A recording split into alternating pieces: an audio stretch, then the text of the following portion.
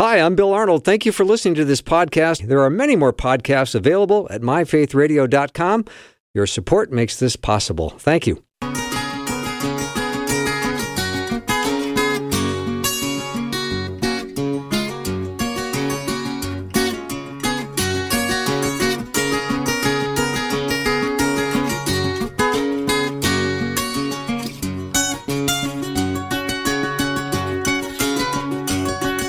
And a warm welcome to the afternoon show. I'm Bill Arnold. I have my Bible open to Psalm 55. It says, "Fear and trembling have beset me. Horror has overwhelmed me. I said, oh, that I had the wings of a dove. I would fly away and be at rest. I would flee far away and stay in the desert. I would hurry to my place of shelter, far from the tempest and storm. Lord, confuse the wicked, confound their words, for I see violence and strife in the city." Doesn't seem like much has changed over the last several thousand years. I'm going to start by talking to Rob Bluey, who's my Washington, D.C. correspondent. He's also the executive editor of the Daily Signal. Rob, welcome. Thanks, Bill. It's good to be on with you today. Thank you so much. Let's start, if you don't mind, with this omnibus bill, or omnibus, whatever we call it. It's a 4,155-page document. Did anybody read that?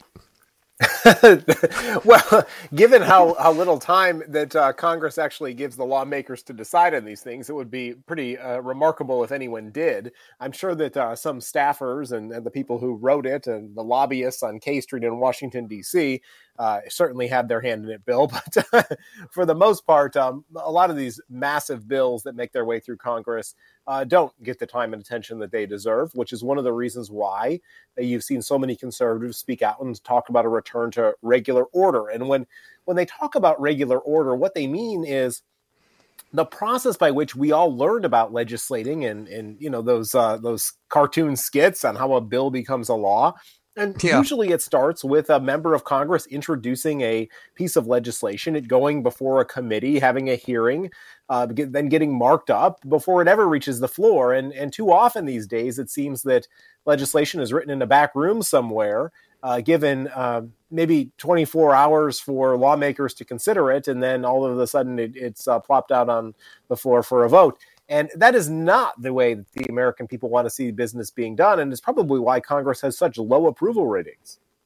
Mm-hmm. So the 118th Congress has had 18 Senate Republicans go with the Democrats regarding this bill, which helped get it through. It's a $1.85 trillion spending bill. Is that something we can do, given the inflation that we're dealing with right now? Well, we know that the short answer is no. We do know that inflation is caused by this prolific government spending, and we have seen, to the tune of $6 trillion over the course of the last few years, both under President Trump and now under President Biden. A lot of it being classified as emergency spending, and members of Congress saying that they needed to rush in and make these decisions in order to stave off a worse situation. Well, perhaps, Bill, it would have been wise for us not to shut down our entire economy over fears of COVID. And maybe if we had made some more rational decisions right up at the front end, and states weren't so restrictive in letting people go back to work and their livelihoods, we wouldn't need to be doing all of this spending. And what you see is this situation now that's emerged in Washington, where you have what we like to call the uniparty. Those are the appropriators and the big spenders who get together. It doesn't matter if they have an R or a D behind their name. They are interested in one thing, and that's usually advancing interests either back home in their own community or doing the bidding of K Street lobbyists. And that's how you end up with massive pieces of legislation like this. But to the heart of your question, no, we can't continue to spend like this because it's only going to make the inflation problem worse. And as we saw from the Consumer Price Index numbers this month, or for last month, they are going back up. So the situation is not improving as President Biden had promised. It's actually getting worse. And until Washington gets a control over the situation with spending, I don't see it improving a whole lot in the near future either. Mm-hmm. Rob Bluey, executive editor at the Daily Signal. We'll take your questions. 877-933-2484. So, Rob, I want to talk about some pro-life issues, and I also want to have you comment on Bishop Raymond Burke Cardinal Raymond Burke's firm but clear instructions to Catholic priests on when to deny someone Holy Communion, and what your thoughts are on that. Well, Bill, I'm not a Catholic myself, so I mean I will be speaking to you about this from an outsider's perspective. But I do think that for Catholic politicians who are of a certain political persuasion, and particularly on this issue of abortion, go against the church's teachings, that it is hypocritical for them to do so. And the church should be able to set its rules. And if they view this as a reason why you should not take communion, then by all means. Look, I was at a funeral mass this weekend in a Catholic church in Washington, D.C. Probably half the attendees got up and took communion because they're in good standing with the Catholic Church. I didn't, because I'm not a practicing Catholic. So, I do think that it's up to the cardinals, the bishop, whoever is making the rules to set it. I think that there's a broader issue here, though, and it just goes to the extreme nature of the Democratic Party when it comes to this issue of abortion. It was, even people like our own president, Joe Biden, who himself is a Catholic, who not that long ago seemed to hold a more moderate view on this issue. But the party has become so radicalized by Planned Parenthood and others on the left that now anybody who steps out of line will find themselves basically facing political extinction. That was certainly the case with some of the pro-life lawmakers who've lost their seats by the Democratic Party being challenged. I think there may be one, Henry Cuellar of Texas, pro-life Democrat that exists in the United States Congress. I mean, even just a decade ago, that would have been unfathomable to think that they would have moved to that extreme. And so I think it's incumbent upon us as pro-lifers and Christians to make sure that we ask the tough questions of our elected representatives and really put the focus on the children and the babies first and foremost, and ask why our future children don't deserve the right to life. And I think that's a question that so many of these politicians have a hard time answering. Mm-hmm. The Catholic Church does teach that abortion ends the life of a human being and is a crime against human life. So that is their position, which I'm glad it is. Well, absolutely. And I think we need more religious leaders speaking out on this. I can speak from my experience. I told you I wasn't a Catholic. I go to the Episcopal Church, and I was quite dismayed that the bishop made some comments after the Dobbs decision in June, which I found personally reprehensible, particularly because this wasn't always the position of the Episcopal Church. And so upon doing some research myself, I said, no more will my family's donations to our local church in any way go to support the Virginia diocese or the national church. They will stay locally in our own church and in our own community. And I made clear to our rector that would be the case. So I think that there are things that individually we can all do to have an effect. It's one of the same reasons why I no longer give to my alma mater, because the positions that it takes are diametrically opposed to my political beliefs. And why should I support an institution like that? I'd much rather give it to a pregnancy resource center. In fact, that's what my family has done. We've sought out those local community organizations. And I think that these are the things that we as individuals, Bill, can all do to help change this culture of ours in this country. Yeah, you're a good man, Rob Louie. So let me ask you, what did we learn from this year's March for Life? Well, just a tremendous outpouring. Of course, this was a unique situation this year because of the Dobbs decision. For nearly 50 years, of course, the march was coming to Washington, D.C. and bringing people to the steps of the Supreme Court in an effort to overturn Roe v. Wade. That obviously happened in June, and so now they redirected their attention to the U.S. Capitol, where they are insisting on legislative action. And it's not just here in Washington, D.C. at a federal level where they would like to see things like the heartbeat bill or better enacted. They are taking their focus to the states as well. So there are now state marches where there's probably a greater likelihood of legislative success taking place. And so, it's just really encouraging to see so many young people come out for the march and to be involved in the pro-life movement. I think that, the next generation is going to be strongly pro-life, not just because of the activism that we see today, but because of the changes in technology and the fact that we can all see on an ultrasound that living, breathing human being in the mother's womb, and it's not so abstract as maybe it was 50 years ago.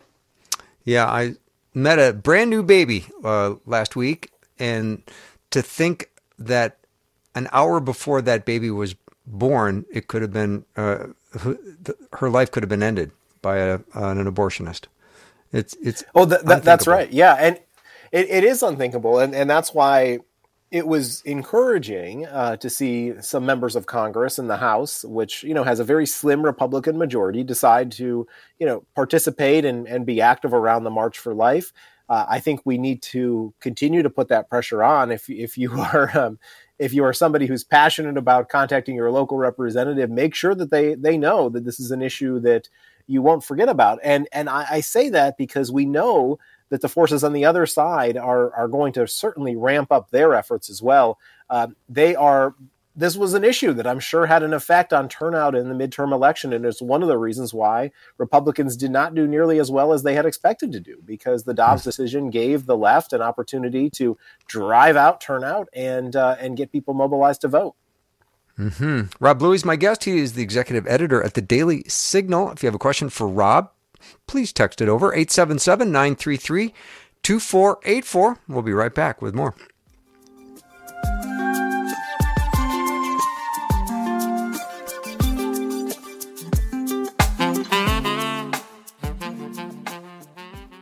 Faith Radio and Afternoons with Bill podcasts are available because of listener support. If you are a supporter, thank you so much.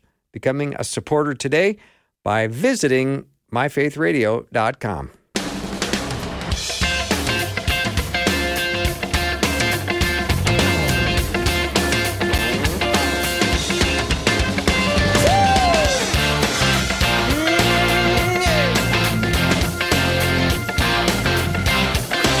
Rob and his son picked that theme song for him coming out of the show, which I love. I always love hearing that. It makes me think, I like hearing Rob Bluey's voice. He is wise and measured and balanced. And Rob, I was looking at the Daily Signal, dailysignal.com. I always encourage people to head over there. And it looks like the CDC is now got some diagnostic tool for school administrators to assess the LGBTQ inclusivity at the school. What more can you say about that? Yeah, Bill, I mean, it just gets more bizarre on this topic as new things emerge. I mean, it is now ingrained, it seems, in our kids' education. Everything related to sex and the identity that somebody may have. I personally find it appalling and frankly a decision that should be left at home and not administered at school in any way. I'm uncomfortable with teachers or other health professionals having that conversation outside of a parent's purview. As a father myself, I think that it's inappropriate for schools to be doing that. So for the CDC, which already is reputation is in the dumps because of its poor work on COVID, to step in and do this is just really disappointing. I will say also that this is an area where we have seen parents step up and fight back and have some great success. So for your listeners out there who have doubts that we can reverse this, look no further than my home state of Virginia, where after 12 years of Democratic governance and a strong former governor who was running in the election 2 years ago, you had a situation where the Republican candidate Glenn Youngkin really mobilized around this issue of parental rights and had a big impact. So I think that you can push back, Bill, and we need to if we're going to stop the government from really encroaching into our lives where they shouldn't. Yeah, when it comes to kids getting an education, I certainly think this should be not part of the curriculum and not part of the schools, but nobody asked my opinion, which is fine. Well, and one other point, another story that my colleague Virginia Allen has on the issue of education in schools, which I think is so critical, and it's something that we've written about before, but because it's fresh on the podcast today, it's the issue of school discipline. You have increasingly schools afraid to discipline students. They are for a variety of reasons. The lack of discipline has led some teachers to resign. It's harming other students' ability to learn.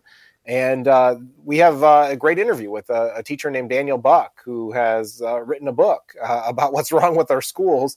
And, just encourage people to listen to that, because from an insider's perspective, you really understand some of the challenges that are going on in society. And frankly, look, if a kid misbehaves in school, I think that there's an appropriate punishment that needs to be given to that student. Otherwise, how do they learn from their mistakes? I mean, school, nobody's perfect, Bill, but after all, if schools are really afraid to take some of these actions for being punished by the woke left or whomever might come after them, I mean, really, we're not doing any good service to our kids. Mm-hmm. Okay, Rob, this is something I'm kind of learning about for the first time, and this is the public option, which is some program to try to rig the healthcare markets. What can you tell me about that? Well, the public option is something that the left has been pushing for years. I mean, under a variety of different names. I mean, it's just the latest iteration of government-run healthcare. And you might remember during the big debate about Obamacare in 2010, when President Obama was really trying to radically change the approach to how we delivered healthcare in this country. The public option was one of the things that was being discussed and debated. Now, there are a variety of healthcare services that the government has its hands in already. Obviously, Obamacare being one of them, Medicare and Medicaid being others. But I think the one thing that's alarming to a lot of us who see the left trying to encroach into this area of our lives is that other countries that have experimented with government-run or socialized medicine haven't necessarily delivered the results that patients want. You can look at Canada, you can look at the United Kingdom, and they don't have the freedom, they don't have the ability that the United States does to innovate. And so there are a lot of complaints, from citizens in that country. And so this public option where, we would move in this direction is certainly not a choice that I would make. And I think it's something that the free people of this country would resist as well. Mm-hmm. Rob, were you surprised that President Biden made a surprise visit to Ukraine? Yes and no. I mean, he was planning to go to Warsaw anyways for a speech, which he delivered today. So, on the one hand, I think it was a little bit surprising given the security risks, although apparently they did tell the Russians in advance that he was planning to do this. And he was on the train for 10 hours or so to get there. So, I mean, I think that the president is increasingly seeing foreign policy as one of the areas where he can try to leverage in a re-election campaign against whoever his inevitable opponent will be in the Republican Party, where he's had a lot of failures here domestically. We just talked about one of them being inflation, which, again, doesn't appear to be getting any better. He really needs to lean into the work that he's done overseas. And so he sees Ukraine as an opportunity to not only rally the American people behind a country, but also, I think, demonstrate his foreign policy chops, and certainly welcomed with open arms by President Zelensky there. So, it's what Russia is doing in Ukraine is inhumane. It's incomprehensible on some level that they have still not retreated after being so roundly defeated over the course of the past year, time and time again. Certainly, they've scaled back their ambitions in Ukraine. They just control, some territory in the east that's bordering Russia, but that's still too much, Bill. And the American people need to stand with the Ukrainians. And we oftentimes foreign policy doesn't become a partisan battle, but it's shaping up to be one in this regard, because there are increasing calls from Capitol Hill to have more accountability, for the president to pay more attention to some of the problems here at home, the border crisis being one of them, the chemical spill in East Palantine, Ohio being another. There's a lot of criticism over the last couple of days that the president took a trip to Eastern Europe before he took a trip to the border or Ohio. So I think rightly he deserves some of that criticism, and he needs to address the problems that the American people are facing just as much as what the Ukrainians are. Mm-hmm. What is the update at the border? Well, not good on both borders, in fact. We have another story on the Daily Signal that's looking at incursions on the northern border. And in fact, Bill, so far just in this fiscal year, which began on October 1st, we've had nearly 56,000 cross the northern border. That's nearly as many as were encountered in 2020 and 2021 combined. So we hear a lot about the southern border and the problems that are going on there, but apparently in your neighboring, you're close by in Minnesota there, you're having the problem in the north as well. So I'm not sure what exactly to attribute this to, other than the fact that, when people hear that the borders are open, as has been the indication since Biden took office, they're going to move in and take advantage of this opportunity. It's one of the reasons why Alejandro Mayorkas, the Secretary of Homeland Security, is facing calls for his impeachment, because he's done nothing to secure the border. He's made the problem even worse. And so the fact that we're now seeing these reports coming out of the northern border, I think, are just another alarming statistic that we need to be paying attention to. Mm-hmm. Rob, what else is on your desk that's getting your attention? Well, just a quick follow-up note on that, Bill. I will say that there are two reasons why every American should be concerned about this, not just in states that border Canada or Mexico. Number one is the drug overdose problem that's ravaged so many communities in this country. The fentanyl that's coming into this country is coming in through the border. We need to get a handle on that, but we can't really do that until we seal that border. And then secondly, the crime problem that's popped up, in so many communities, and the fact that you have these rogue prosecutors who are failing to enforce the law. That is, something that is particularly troubling, and I think, deserves our attention. What else is going on? We're keeping a close eye on a lot of different stories that are popping this week. Of course, be remiss not to mention yesterday, President's Day. We have a brand new report out which looks at the names of schools, and we have found that increasingly schools are dropping patriotic names, schools that used to be named after President Lincoln or President Washington or President Jefferson are abandoning those for more, I guess, politically correct names or for other terms. And in fact, there's been a significant drop. We looked at between the years 1986 and 2023 and found a significant change in the lack of schools having kind of any patriotic symbolism behind them. And I think that's discouraging, particularly as we celebrate our presidents and George Washington in particular on President's Day. Mm-hmm. Good point. Rob, thank you so much for doing the show. Always great having you on. Thank you, Bill. Have a great week. Yeah, you bet. Rob Bluey's been my guest, executive editor at the Daily Signal. We talked about a whole number of things today, one of which was the abortion concern. And I agree with a listener that said we should pray for an end to the causes of abortion rather than abortion itself. And I agree. All right, we'll take a little break. When we come back, Aaron Tredway is my guest, and he has got quite a story to tell. He said, "Don't miss your life." That's going to be an interesting conversation. We'll be right back with Aaron.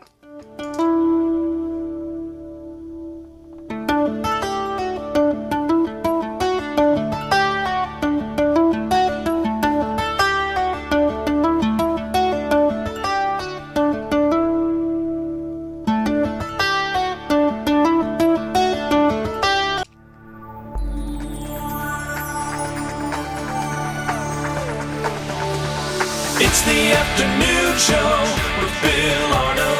Prime time, drive time. Let's get it started. Jump in your car. Yeah. What's for dinner? Hey. It's the afternoon show with Bill Arnold. We live in a world where our happiness and acceptance are pretty much measured by success, and many find themselves consumed with pursuing success, and they end up feeling anxious and tired and depressed and oftentimes pretty unfulfilled in that whole process. My guest today, Aaron Tredway, has written a book called Don't Miss Your Life, The Secret to Significance. I'm so glad to have him on and meet him for the first time. He's a pastor and author and speaker. He's also an athlete and a coach. He is the lead pastor of Fellowship City Church and also vice president of the Ambassadors Football International. He's the founder and executive director of the Cleveland City Stars, a professional soccer team. Not to mention he has great hair. Aaron, how are you? Hey, Bill. Great to be with you. Yeah. Your book title got my attention instantly, and I'm so interested, as I know many are, to talk about not missing your life and making sure that you hit for significance and not just success. Yeah, I think, I don't know anybody that wants to just kind of limp their way through life. I want to experience that John 10:10, abundant life that Jesus promises us. Yeah. But our world is obsessed with success. We love it. And we evaluate people based on their success. We put people in categories. So why do you believe that success, although obviously not bad in itself, shouldn't be the focus of our pursuits, our life's pursuits? Yeah, maybe like you, Bill. Maybe you've pursued success once upon a time in your life. For a lot of my life, I was striving, and my greatest goal or target in life was success, and the stuff that maybe I thought would go along with success. And the truth is, I started to obtain some of those things. So I kind of tried success, and it is good. I'm not against success. I just think success makes a bad target for life. That ultimately success on its own can't satisfy the deepest longings of our soul. Mm-hmm. Well, let's talk about happiness then. Should people be pursuing happiness as a goal? Because I don't know if I'm on board with that. I think it was C.S. Lewis that once said, happiness is dependent on happenings. And I think that makes a pretty volatile state of affairs. If the things that are happening in my life feel good, feel right, feel okay, then I'm happy. And if they don't, the happenings, maybe I don't feel as happy. So probably shouldn't make happiness your greatest goal either. Yeah, I think Lewis also said, Aaron, that happiness is found in your peripheral vision. When you are purposeful and doing what God has called you to do, you kind of pause and look to the left and look to the right, and you go, wow, I'm really happy right now. Yeah, that's good. Yeah, when it's not your ultimate objective. Yeah. But isn't success, Aaron, just about like anything that has a little bit of an addictive nature? You get a little success and you want more, and then how do you get off that treadmill? Definitely. That was my experience, at least. I was an athlete, like you said, and I've got a correction. I was an athlete. I'm not as young as I once was. So I do athletic things still, but I am not as much an athlete anymore. But at one point in my life, I was, and I experienced some of those things and the success that goes along with, I was a professional soccer player for 13 years. And that was a blessing in my life. And, I tell people all the time, nothing wrong with success as long as success doesn't have a grip on you. Mm-hmm. As long as that's not the thing you're consumed with. And for me, I was actually a goalkeeper in soccer, so I never liked running that much. But mm-hmm. When you pursue success, it's kind of like you're running on a treadmill, and you just can never get off, because no matter how much you get, there comes a time where you just feel like I still need more. And, it's kind of like the next iPhone. It's great for a month or a year even, but then inevitably you feel like I got to get a new phone. And actually this psychological phenomena called the hedonic treadmill, where, ultimately we have a desire, and so we pursue it, and hopefully we get that thing and we satiate the desire. But over time, that satiation, that satisfaction we feel with obtaining that goal, it wanes, it dissipates, and it leaves us always feeling like we've got to get something more. So, the question I pose in this book is, what is that more? Like, how do we actually live that life overflowing? Aaron, Tredway is my guest, and you might have left a few listeners on the side of the road when you said hedonic treadmill. Is that hedonic come from the word hedonism? Oh, I don't know, actually. Okay. I know it's a psychological term, so it could. Yeah. I didn't know if that was a pursuit of things that are pleasurable, and you look for things to temporarily satisfy, and then you're looking for your next temporary satisfaction. But let's shift our focus to significance, because that is what I really want to talk about today. Is significance should be our target, and how do we pursue significance? And if you could go back to your 13 years of playing professional soccer with significance in mind, how would you have done things differently? Yeah, I'll tell you what I wouldn't have done. I wouldn't have stopped playing soccer. For a long time, and here I'll tell you why I say that. Because for a long time after I came to know Jesus as my Lord and Savior, I thought I had to change my profession to pursue my purpose. I thought that, I couldn't. How could I be a professional athlete and serve God at the same time? And now I'm a pastor, and what I've realized is so many people, we feel like, I can't serve God where I'm at. And I think it's actually the opposite, that God has placed each of us in different spheres of influence for his purpose, for his glory. And we are there on purpose. Mm-hmm. So, Aaron, I mean, I know you played professional soccer and were a coach, but you also got a little bit out of your comfort zone. Didn't you climb Mount Kilimanjaro? Don't you like your couch? It wasn't my idea, Bill. I did do that, but it wasn't my idea. It was my dad, who was 73 years old at the time. That was his idea. And 6 hours did he go with? He decided to leave me. That wasn't his idea. He got a little pre-hypothermic. They didn't tell me it was going to be negative 50 degrees on the top of Mount Kilimanjaro. So, like I said, not my idea, but I did make it to the top, and the Lord did teach me some things. Yeah, I can't imagine. What's the view like from up there? Yeah, that's the thing that you never forget. That's the thing that, it makes it worth it. But I just remember, like, getting up there 20,000 feet into the air, and there's the oxygen is thin, and I'm praying, Jesus, help me just take one more step. And I think sometimes in life it's like that. We need to depend on the Lord just for one more step, for one more day. And that's what it was like on top of Kilimanjaro. But the view does make it worth it. I always think you get to the top and you would be so cold and so nauseated, and you would think, would you even enjoy it? Or would you kind of do the, Chevy Chase looking at the Grand Canyon thing and go, okay, let's go down?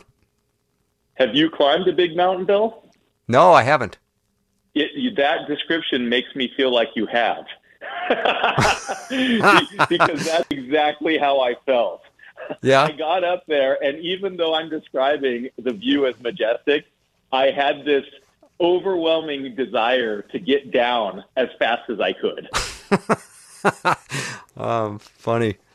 All right, let's I love what you said in your book, and Aaron Tredway is my guest, and the name of his book is Don't Miss Your Life, The Secret to Significance.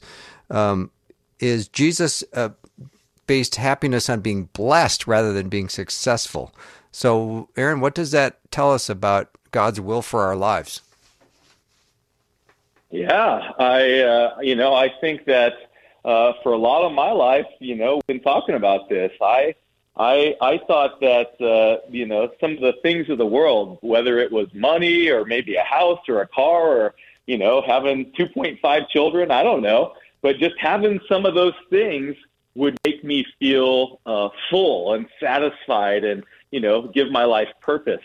And when I read the scripture, I don't think that Jesus is saying anything against those things, but I think you see a totally different paradigm or equation on how to know a life of purpose and fulfillment. And for me, it really is to orient ourselves around the things of God, to make The glory of God, our greatest goal, our greatest pursuit. Reminds me of Isaiah. It says, all men are like grass, and our glory, like the flowers of the field. The wind blows, and our glory is gone. And as an athlete, that was a hard thing to hear. Wait a second. I thought this was about me. I thought this was about, the number of goals I could score and, my fame. And reading the scripture, it is very clear that we don't exist for our own purposes. Mm-hmm. So, Aaron, as a goalie, did you ever take one to the face? That's a good question. Yes. Plenty of times. I would assume so. All right. In your book, you talk about success sickness. I don't know exactly what you mean by that, but are there ways to prevent that success sickness or maybe even recover from it if you've suffered from it?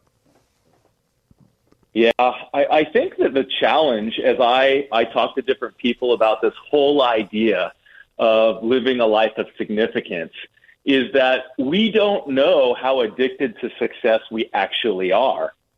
And so as I was writing this book and I was talking to different people, I know different athletes and different people. And, I once saw Jim Carrey stood up and the actor, the comedian, he won this award, the Golden Globe, actually, Best Male Actor in a Motion Picture. He stood up, he said, I wish everybody could get rich and famous, get everything they ever wanted so that they could realize it's not the answer. And, my own story is a little bit like that. I started to get some of those things that I really, really felt like was going to make life rich and feel full. And I started to realize maybe those things aren't the things that satisfy. And so I came up with this little success sickness kind of survey, let me try to help you figure out how addicted to success are you actually? Because like I said, most of us, we don't think that we are. Mm-hmm. Even serving the Lord, you want to feel like you're having some success. I'm saying that word carefully, Aaron, because you want to see God producing fruit in your life. So you're kind of in a way hoping to see God use you in ways to change lives, and that's a wonderful thing. But in the back of your head, are you thinking, are you making a difference or not? Yeah, I think it's a good point because, I was a missionary in and through soccer for 2 decades. And some of the most, at least what I would call successful missionaries that I ever met on the field, they were ministering in the Islamic world where if they led one person to Christ, man, that was overwhelming success. And maybe in the eyes of the world and maybe in the eyes of other missionaries, they would say, Warren, I led, 100 to the Lord today, one day. Mm-hmm. But it does beg the question, what should our metric for success be? And maybe more important, what does God's metric for success in our life look like? Yeah, that's a great question, and I will expect an answer from you when we come back from break. So there's a lot of pressure on you, Aaron, in the next 90 seconds, just so you know. Aaron Tredway is my guest. His book is Don't Miss Your Life, The Secret to Significance. We'll take a short break and be right back.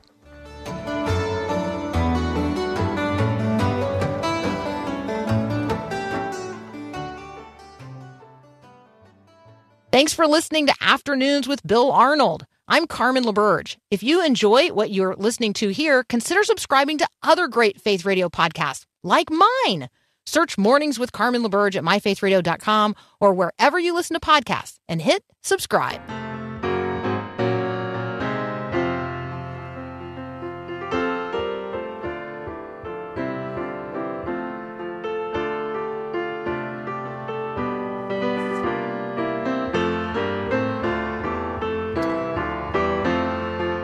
My guest is Aaron Tredway. He's written a book called Don't Miss Your Life, The Secret to Significance. He's had quite a career, professional soccer player for 13 years, and his soccer has taken him to over 150 countries. And he once lived in Outer Mongolia. What was that like, Aaron? Smelly. Why am I not surprised? Well, what you don't realize is, number one, Outer Mongolia is in Siberia.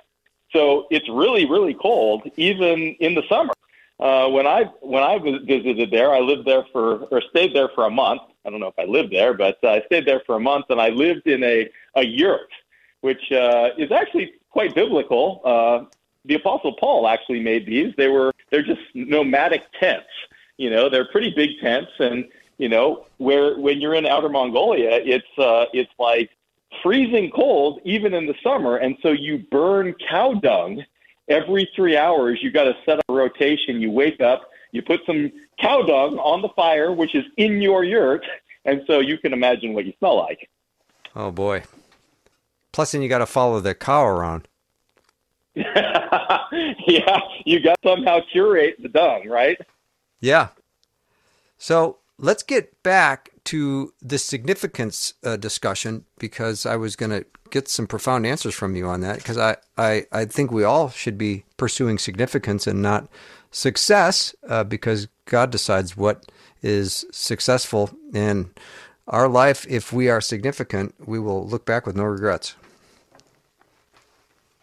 Yeah, I think we were posing that question, what is that ultimate metric look like in our life? How do we, say, this was successful or this wasn't? And it makes me think of that story where Jesus is led into the desert to be tempted by the devil.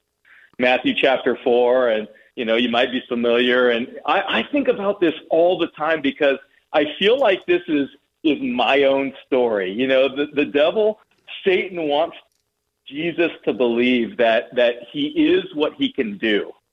He brings him out there and he's like, if you are really the Son of God, then go ahead and tell these stones to become bread, right? Like, I am what I can do. And that's the message that I got from the world, for a lot of years. If you save the goal, if you make the shot, then, great, you're celebrated. And if you don't do the deal, if you don't raise the kids the right way, if you don't, put whatever answer you want in that box. So, I think one of the lies of the enemy today, it's pervasive in our culture, that we are convinced that we are what we can do. And that is not what the Word of God says about us. We are who we are in Christ. And so I think for me, the path to significance is not as complex as we might believe. We shift our focus, our target onto significance. And really, for me, it comes down to three simple things. It's to become rich, but in the things of God. Make becoming rich in the things of God your greatest pursuit. Make becoming rich in the things of community, going deep in relationship one with another and with our Heavenly Father. And lastly, shifting the focus from being here for me and myself and me alone to others. Like, how can I live to give my life away? So good. Aaron, here's something I learned from your book.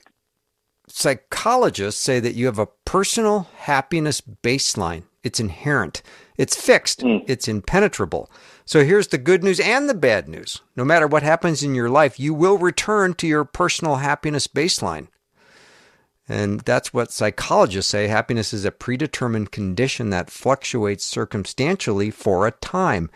But I love that following Jesus means that blessed, in his most famous sermon, means happy, and God intends for us to enjoy life. God wants us to be fulfilled, satisfied, and quenched. I like that. James 1:2, consider it pure joy, my brothers, when you face trials of many kinds. That stumped me for a lot of years, Bill. Jesus is saying to us that we should have joy in our trials. And I don't know about you, but I've had a fair amount of different trials. And so there is a difference between joy and happiness. And I think a lot of us know that joy is only found in Jesus, the true joy. But the great thing about joy, it doesn't fluctuate like happiness does. Even though psychologists say that we have this baseline of joy that we will inevitably return to, Joy is something that we can access as followers of Christ. When you are in Christ, we have access to all joy every single day. Mm-hmm. Aaron, are we distracted from our significance with the busyness of everyday life? With kids, chores, cleaning stuff, fixing stuff, being on hold with customer service. Is that all one big distraction from significance? I think there's a lot of great things that we could do each day. Lots of good things I do every single day. So are we distracted? I think some of us are. I read this statistic maybe about 12 to 18 months ago, but it really made me stop in my tracks and just had to think about it. The statistic says that 60% of American adults say that they are too busy to enjoy their life. And, I got to confess that some days that is definitely me. I'm running here and there. I've got young kids. I'm married. I'm pastoring a church. I'm trying to lead a nonprofit. And, man, I'm just busy. But I don't think that busy is always best. I would agree. But I appreciate your schedule, and I appreciate all that you're doing, and I understand that it would eat up your day pretty fast. Your time is very much accounted for. So staying focused and staying on track and making sure you're pursuing significance and not success will probably, in the long run, produce success. What do you think about that? Yeah, I don't think we have to worry too much about that. I think that as we are focused on the right target, and I really do believe that significance in Christ is the right target. When we are existing in all the spheres of influence that God has allowed us to be in and placed us in, when we exist for His glory, His significance, it's interesting. Success has a funny way of kind of just following along. And it might not look exactly the way that we thought it or drew it up to be, but inevitably it does satiate, it does satisfy these deep longings that we all have. Mm-hmm. Aaron, do your kids like soccer? I'm thankful to say they do. Are they on teams, or are you coaching, or how are you participating in their soccer? That's a good question. I was recently standing on the soccer field coaching my 6-year-old son, and I think he was 5 at the time. But most recently, I was coaching a team in the South Korean professional league. And so this guy came out and he was watching me coach these 6-year-olds, 5-year-olds, and he said, "Hey, Aaron, weren't you coaching in Korea last time, these professionals?" I said, "Yes." He said, "Man, you've really fallen from grace." Coaching the 5-year-olds now, but I got to say, there's nowhere else I'd rather be. I love coaching my son and his little team, and yeah, it's a great journey. Yeah, so we just have about a minute left, Aaron. God is a giver, and we should be giving our life away, right? Yeah, that wasn't always my mantra, but I really do believe that it is a more blessed life to give than to receive. And God promises that a generous person will prosper with blessings. That comes right out of Proverbs 11. And generosity, no question, no doubt about it, is the gift that keeps giving. Amen. I often challenge people, see if you can outgive God. Yeah, good luck with that. Just try to give more of your time than God gives back to you. Try to give more of your finance than God can supply. It's really hard to outgive God. Mm-hmm. And where can we find out about how to get a copy of your book? Should we just head to Amazon? Yeah, Amazon is a great place these days. AaronTredway.com. Really anywhere books are sold. Okay. Aaron, thank you for taking time today on your very busy schedule to talk to us. Absolute pleasure to be with you. Thank you so much. Aaron Tredway has been my guest. His book is called Don't Miss Your Life, The Secret to Significance. We'll take a break, but then when we come back, Dr. Bob Moeller is joining the program. He is a graduate of Asbury Seminary, and he attended Asbury in 1970, just after that first revival, and he's there right now and he's going to bring us a full report on what's going on at Asbury Seminary. That's all coming up next. We'll take a break, and we'll be right back with Dr. Bob Moeller.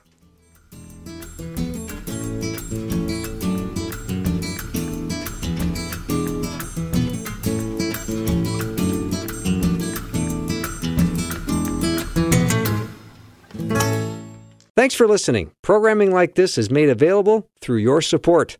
Information available at myfaithradio.com.